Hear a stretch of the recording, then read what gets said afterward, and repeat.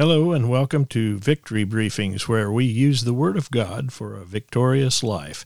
I'm Dwight Hammond, and I thank you for joining me today.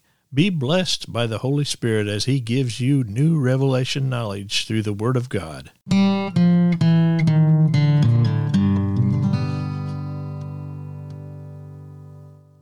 Today I want to talk about the great restrainer.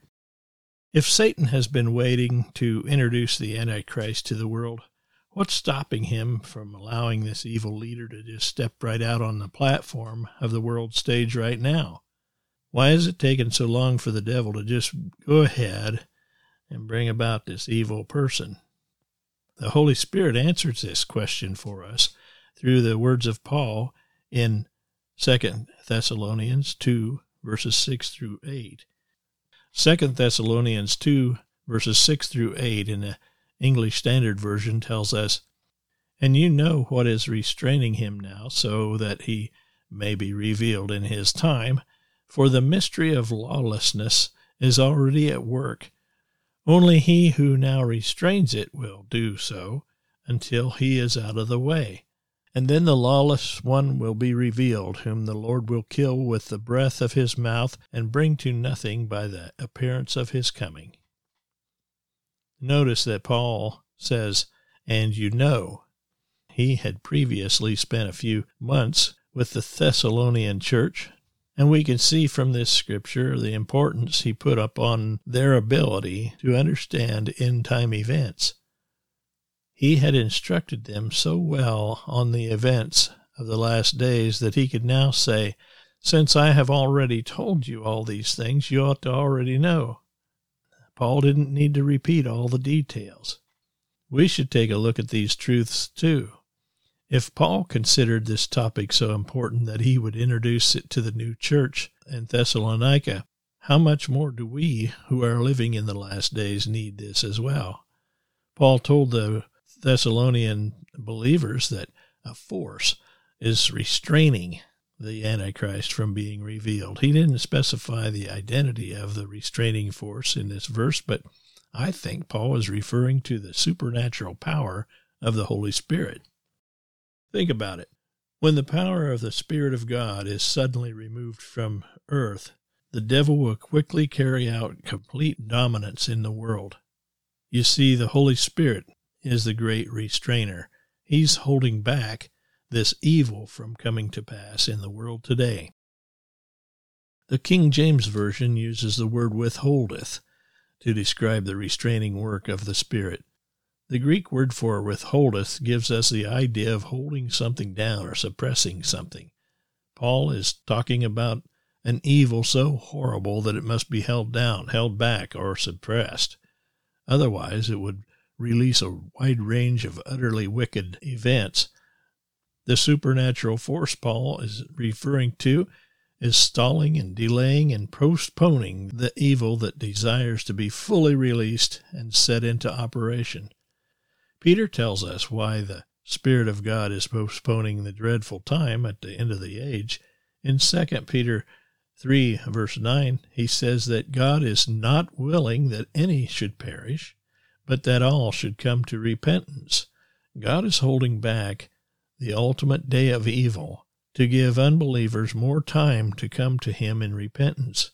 But a day is soon coming when the great restrainer will be taken out of the way, 2 Thessalonians 2:7.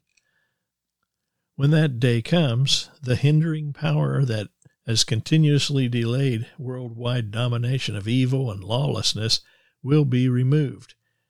At that moment, evil forces that have long been suppressed will suddenly be released, and their wicked plans, purposes, and desires will suddenly be energized. Once the restrainer is gone, the Antichrist will be revealed. The word revealed is the word apokalypto.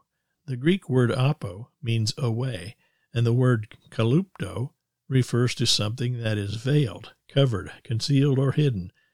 This compound word, apokalypto, which pictures a veil that has been removed, exposing what is behind a veil that was previously hidden from view. Whistleblowers are uncovering many evil things today. But when the Holy Spirit's restraining power has been withdrawn, all evil of the mystery of lawlessness will be revealed. God is holding back this evil to give men more time to repent. We are living in a season of grace that God is extending to the world just before the worst evil in human history is manifested in the earth. Right now, God is holding back evil so your friends may have one last opportunity to come to Him in repentance before the end of the age.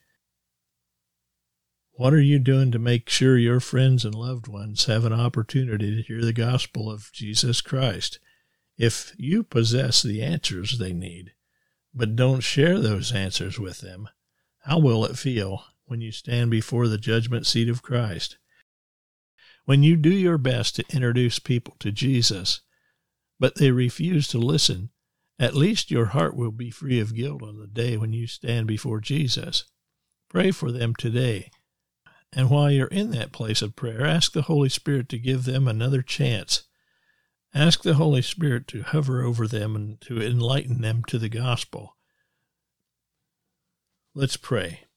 Lord, I thank you for holding back evil forces that want to manifest in the world today. I can't imagine what the world will be like when the Holy Spirit no longer suppresses the evil in the hearts of men. Thank you for working in the world today through me. Thank you for giving my friends and family another chance to come to you. Help me recognize divinely appointed moments when I can present the gospel. I remember your promise to give me words to say, and I pray that they will understand. Holy Spirit, use my voice and do the work of conviction in their hearts. Open their eyes and give them a desire to believe and repent. I pray this in Jesus' name. Amen. My confession is, I confess that I am sensitive to opportunities that God gives me to share the gospel of Jesus Christ. I have the Holy Spirit in me, and I am empowered to witness.